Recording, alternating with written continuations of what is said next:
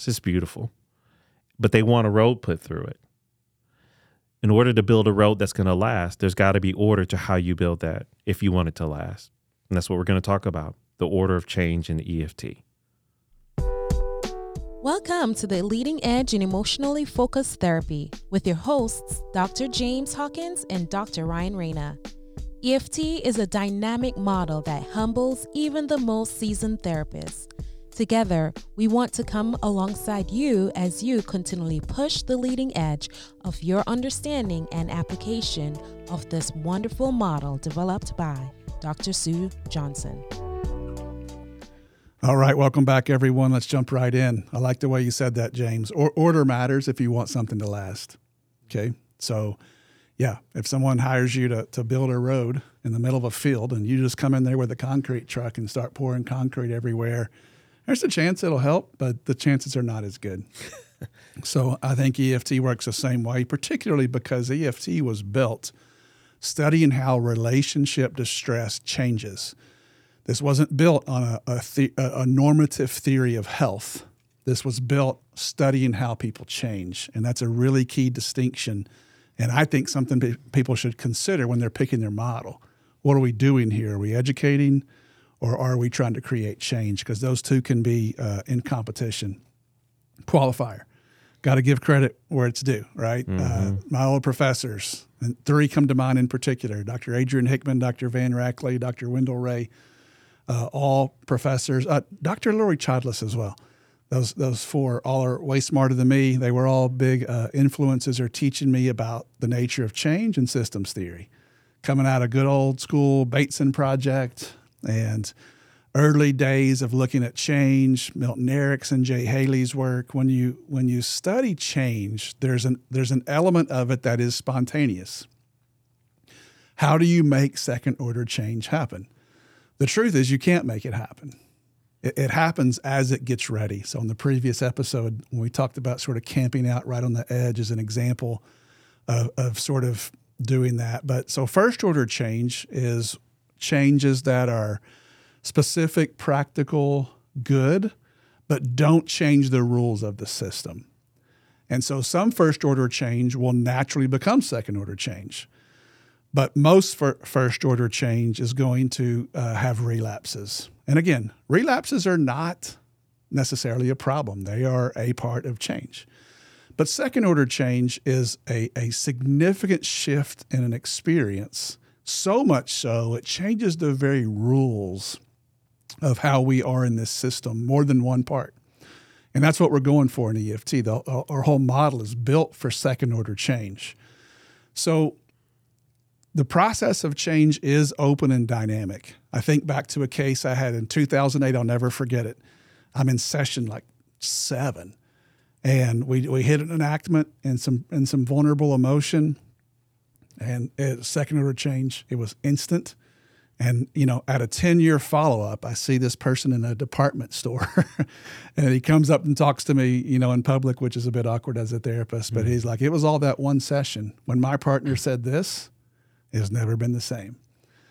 So I can't take credit for that because that was a little bit unexpected and spontaneous. However, there is an order that has been researched and shown that will increase your odds of creating second order change, and the order matters. And we're doing this episode because I see this go sideways on really good therapists on a regular basis. That might be redundant that we're saying this, but we mean it. Every video I see of EFT therapists is filled with good stuff happening. Very attuned, very skilled, very loving, very smart therapists who are getting their butts kicked, as we'd say in Arkansas, by a vicious negative cycle. Mm-hmm. And I'm right there with them. I've had mine. I've been beat up too. It can easily happen to a good therapist. All that to say, I regularly see people send videos trying to get certified or whatever their supervision for whatever reason, and they're out of order. And so much of what else they're doing is really good. Mm-hmm. But the order of change has become confusing. It's been taught many, many times. As usual, this episode's not new information. Mm-hmm. But it's really, really easy, in particular, to go for vulnerability prematurely. to go for longings or to start doing positive enactments only and really never get back into the natural order of change. Have you seen that some too, James? Oh, what I also like about for this episode is not only in that way, but also when our clients try and force us to do something out of the order of change, get my partner to do this or see this. We're not there. It's not gonna just happen that way. There is an order to this. And so me knowing that order of change, one, helps out of if I'm being honest, early in my career, I would let those clients try and force me to take on that agenda and to make that kind of change happen. And not only was that frustrating for them, that was also frustrating and very tiresome for me, trying to let my clients force me to do something that it's not going to work. This has a low percentage chance of working for sure. So that's what I also appreciate about this episode, understanding the order. And it also helps me when they try and force me to do something that's out of order to have a good reason. Like, I wish we could do that, but just what research has shown me is that's just not going to be able to stick. If we really want this to be true change that lasts, here's the order we're going to have to follow. Yes, and I don't want to come across with a rigid message either, where you have to do this exactly the same way. But if there's been 40 years of research that shows it's effective, you might want to listen.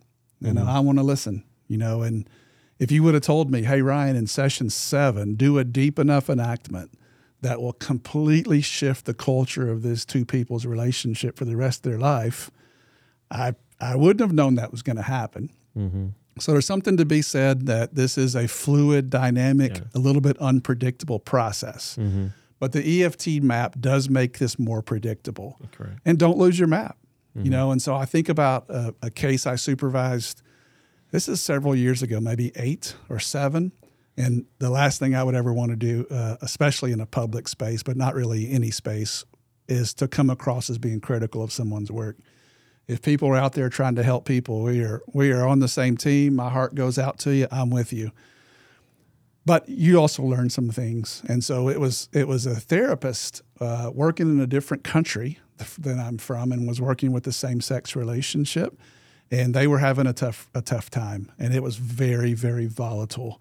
If you've ever seen James's instructional videos on TERROR, the acronym TERROR, with escalation, that's what was needed right there. Mm-hmm. So my therapist, who's an excellent therapist, one of the males was like screaming, and my therapist went up and validated the anger, which was good. Okay, so it was a good first move. Probably would have been better to contain it a while first, but anyway, she matched and validated pretty well. I'm like, all right, this is about to be good. And before she finishes the sentence, though, she reflects a deep, vulnerable emotion. So it was kind of like, okay, man, this is a really hard time. This is not working. I'm like, good. And then she goes, and it's because you really just miss him so much. And they lit her on fire like a 4th of July firecracker. That's an American phrase if you're from somewhere else. Anyway, and it did not go well. And so the problem wasn't what she was doing. The problem is, well, I'll just tell you what happened. I just paused and I'm like, hey, tell me good job. It's okay. This is hard. And it would have been hard for anybody, for sure. What were you thinking? What was your plan right before you asked that question? And what stood out to me and what motivates me to do this episode is she didn't even know what had happened, right? She's like, I thought that was the next thing to do, right? So I'm like, okay. So it's really easy to learn EFT and then forget it. In not such a good way, that there is an order for change, okay? So when you have a relationship that's at that level of reactivity, the good old steps of EFT are there for a reason. While we don't want to think about the steps of EFT in session, they're really between sessions kind of useful and definitely in training, they're not trivial. These are not just made up. They're in that order for a reason. So when someone is really protected and stuck, our first processes there have to do with, I would just use the word trust. You could use alliance, assessments, those sort of things. But I like Lisa Palmer Olson's order. My job is first to help them trust me. Second, help them trust the process.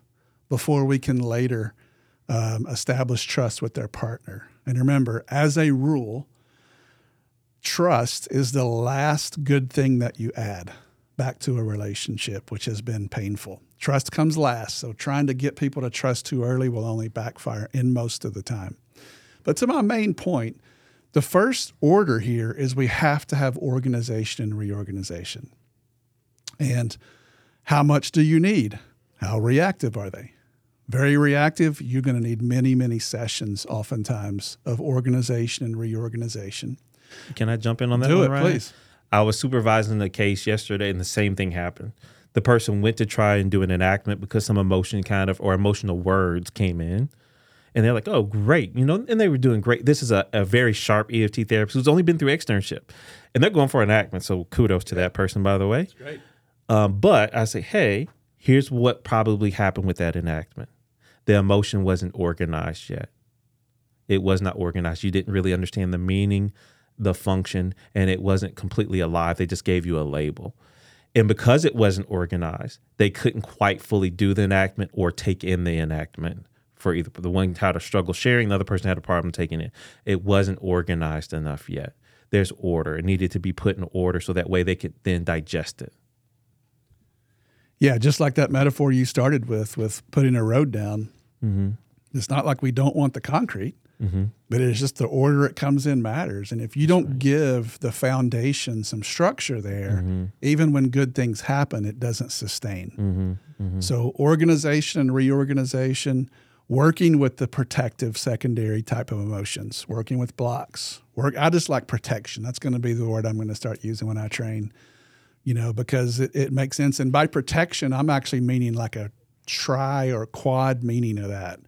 It is both protective of me. It is protecting of the relationship. That's protecting of the partner. It's even protection of the session going bad. Like there's a lot going on in people's, neurology, so to speak, when they're in protection. So how long do you want to work with organizing and reorganizing secondary protective behaviors and emotions? The answer for me, and you can disagree with me here, is, again, how reactive are they? Yeah. But as quickly as possible, actually. I don't want to stay in organization and reorganization 1 second longer than I have to, because it does not create second order change most of the time. No, I agree with that. For me, I'm going to organize. I usually look for a visible cue. Yeah. If I see them slow down and their tone shifts and they start slow head nodding, organized enough, time to go. Let's roll. Let's do the real work. Yeah. So as long as it takes, no more than it takes. Yeah. Once people start to slow down, be open and curious, we want to start shifting over to the real work. Segue. Primary emotion, pain, guys. Pain. For clinically distressed relationships, they need tons of reorganization, tons of access, making pain granular, deepening, heightening, and titrating the depth of the pain with enactments layered in. That usually has to come next after trust work and organization work. And that's what we're seeing that doesn't happen. So people tend to skip over that and go for the vulnerability, the longings, or I've seen people try to get needs talked about in session 4, 5, 6. You never say never, but as a rule, no. Even if I could articulate what I really need from you, if we haven't slowed the cycle down and found a way to repair in the pain, we don't have any rebar for that concrete to stick to. So the concrete goes everywhere. So we want to work in the pain several times. That's my main message of this whole episode. You got to get in the pain. You got to get in the pain. The cure is in the pain, at least initially. So we want to access the pain. We want to expand. We want to heighten.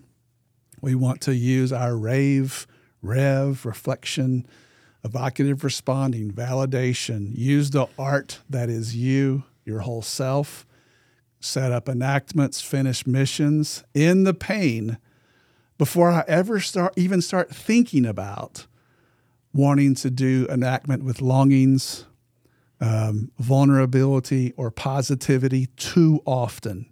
There's nothing wrong with throwing out a positive enactment. Sometimes it's good to get some energy going. But if I camp there, the danger is I've put a Band-Aid over a malignant tumor. So to get the tumor out, we've got to go into the tumor. So pain has to come before where we really want to go, which is celebrating each other, positivity, and sharing deeper parts of themselves. You want to add to that, James, or shall I keep going? Let's finish out the list. I like this. Are you? Yeah, that's okay. Cool. So yeah, years ago over in other office, I guess that's almost 10 years ago now. I'm getting old, James. Yeah. You wouldn't think it with my hairstyle. But anyway, no, James and I are both bald. So anyway, in our other office, we used to, this early days of being an EFT supervisor, Chad Emhoff, Lisa, there are a lot of other people who are really, really great. And no thanks to me. Thankfully, they kept studying because I was learning myself. But anyway, we would just call it 23 drills.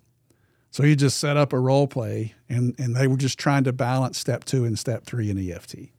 So am I organizing the cycle with some version of assembly or temp, or do I shift over and try to work the edge to see if we can get the emotion to come up in the body? Just 23 over and over and over.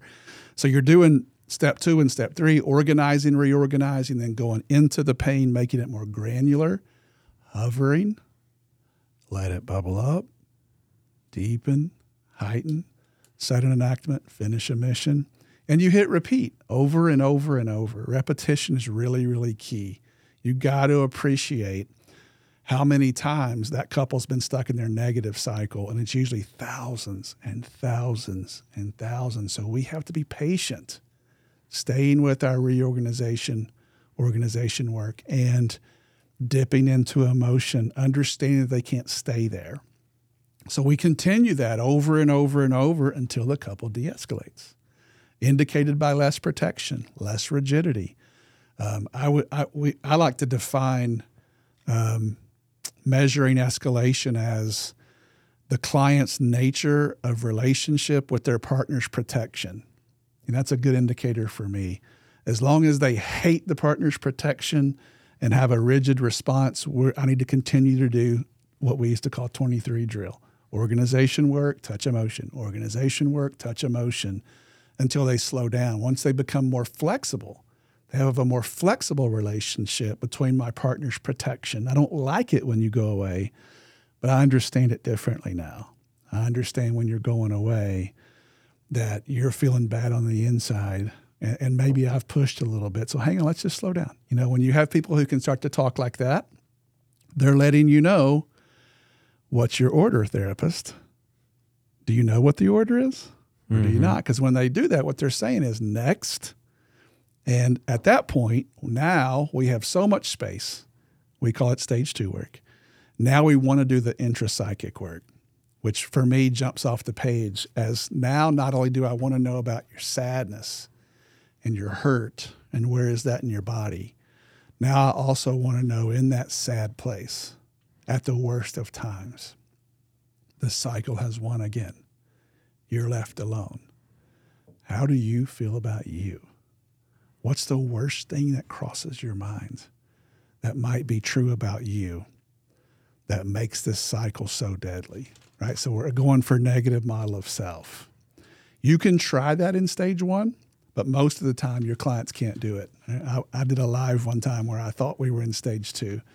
We were doing great step 3 deep work in the emotion. I'm like, I'm rolling out step 5 here. Let's go. It'll be a training video. And I asked a step 5 question and it blew up. And I'm like, all right. So what's key is it's not a problem that I tried that. What's key is what I do next, which is to pivot and go back to where your clients are, not where you want them to be. Mm-hmm. So negative model of self. And I also love disowned parts of self, right? Which might be trauma, might be memories, might be child sexual abuse, might be an affair that really comes forward. And now we have enough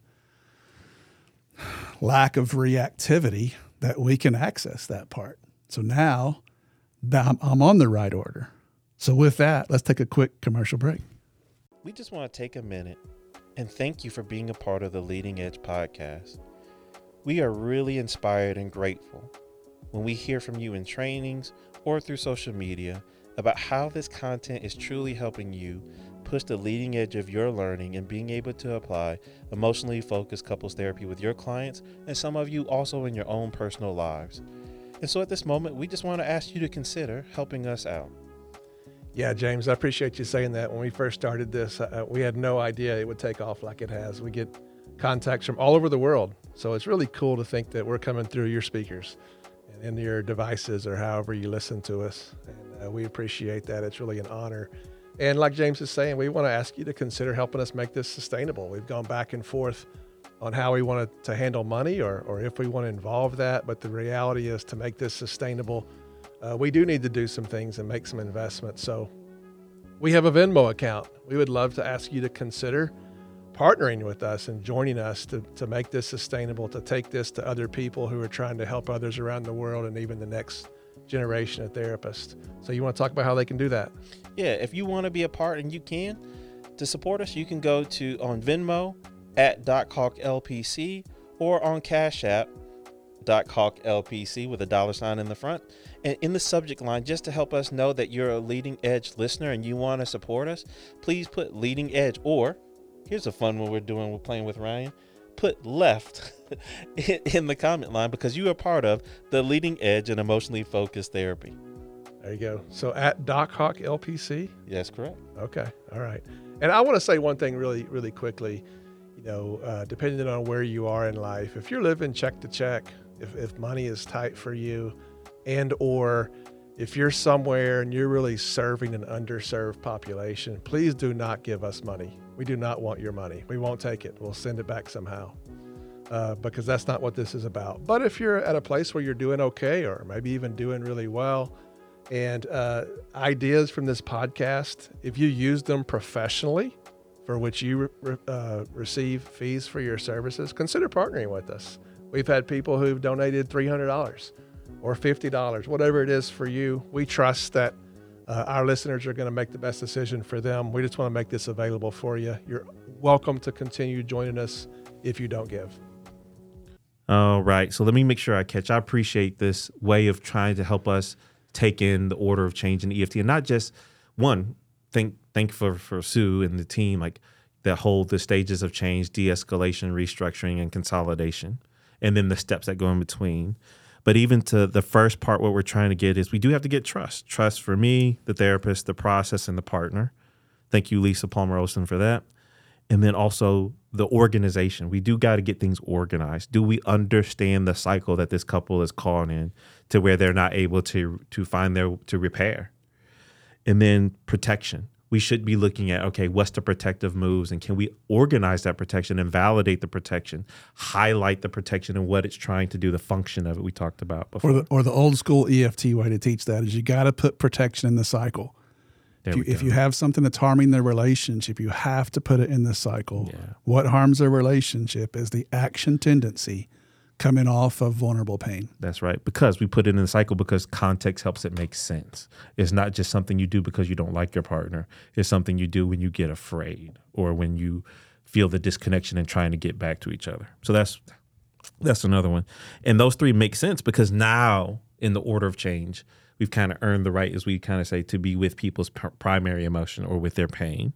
And then when we get some access to that, then it gives us some more room to go into the basement of their life, in a sense, and where these negative views of self or these disowns of parts of self have kind of been stowed away, which are really stoking all the things you're seeing above in kind of that protective part anyway. All right?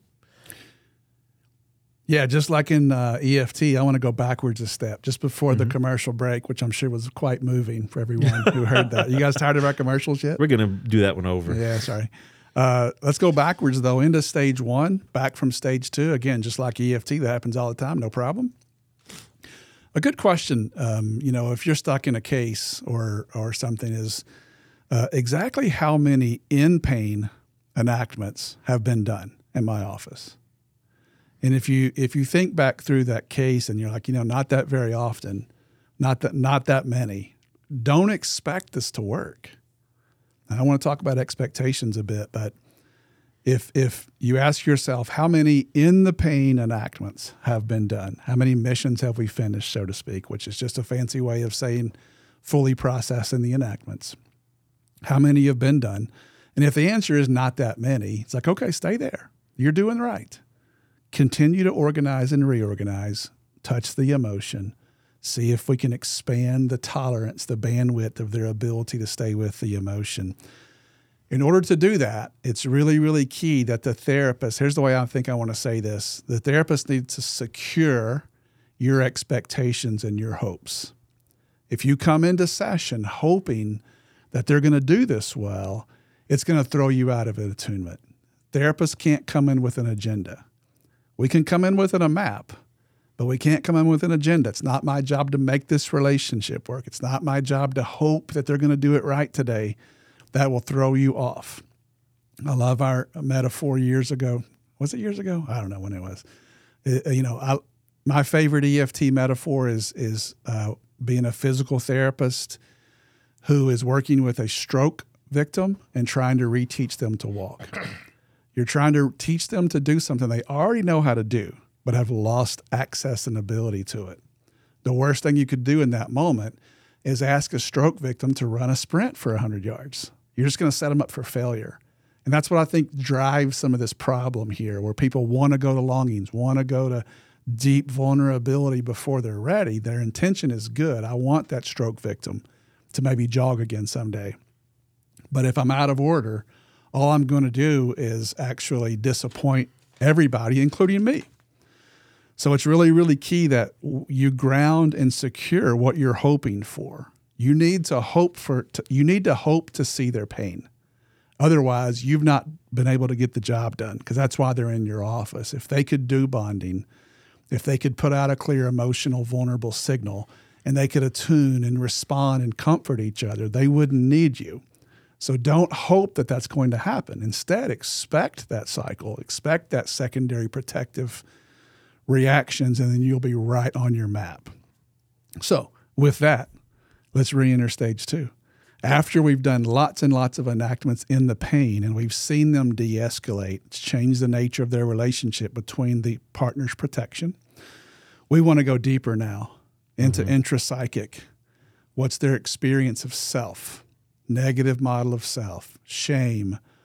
All humans have it. In a secure relationship, we're less likely to hide it. We're more likely to let our partners know we're not feeling so good about who we are. Disorganized parts, trauma. Step 5 of EFT. This is the order we're going in here. So it's into the pain. Now we're going deeper into the pain. In the next move, step 6, which is really asking the partner to show up and resource and comfort a really deep risk from their sharing partner. And then the last order is needs. What are the deepest, most vulnerable attachment needs? And longings and needs tend to kind of go together there. And it is important, but it's also important that you have a structure built in place with corrective experiences before we try these deeper, risky moves. What would you add to that, James? I mean, I just appreciate, once again, this summary of the order of change process. One, to keep us from getting out ahead of our clients. But two, I think it also helps us understand and have patience and tolerance, because I know what's coming. It can kind of help me out. So I'll tell it. Here's another story to kind of go with it. I like watching survival shows, Ryan. And, those ones where they put you out and that you have to survive, that kind of thing. And there's a difference. There's one out that's called Alone. And what's so hard about Alone is you are alone, but there's an undetermined amount of time you might be out there. And you're not quite sure. You have a general idea, but you're not quite sure. But what I find is, like, the people, part of their suffering when they're out there alone is not just the conditions. They literally, it's an open-ended, you don't know how long and what all's coming your way. It could be wild animals. There could be the vegetation might die off. The rabbits eat it all that.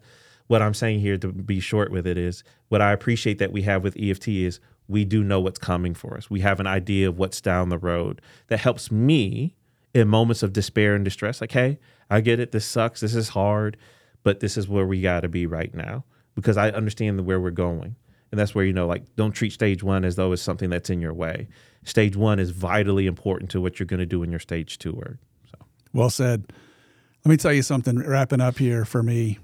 When you see deep reaching, deep sharing, and you see how much it moves the partner, and their partner comes in with nonverbal and verbal cues to comfort, and you see a relationship re-enter attunement, it is really a spiritual, unbelievable experience. It's rich. That's what keeps us coming back. That's probably why you're listening today, is you're drawn to that kind of realness. Is that a word? mm. It's like seeing a rainbow. It's like seeing beautiful places in Hawaii. It's just something in our universe that's very, very powerful to see. So I'm going to call that the party. Because once therapy starts going like this, man, it feels like a party on the inside of me. What an opportunity here. Now my client, I can just sort of try to help them orchestrate the beauty that's coming forward. But here's the rule. Pain before the party. Pain before the party. Therapists want the party too much. It's not about us. You can't ask your clients to do something they can't do yet. They shouldn't be able to do it yet. So pain before the party. That's the message today. Hope it helps. Thank you all. Thank you for listening. We hope this experience helps you push the leading edge in your work to help people connect with themselves and with each other. Please subscribe to our podcast and leave us a 5-star review. You can contact us at pushtheleadingedge@gmail.com, and you can follow us on our Facebook page at Push the Leading Edge. You can follow Ryan on Facebook at Ryan Reyna Professional Training and on his website, ryanreynatraining.com. You can follow James on Facebook and Instagram at DocHawkLPC. You can also check out his website, DocHawkLPC.com.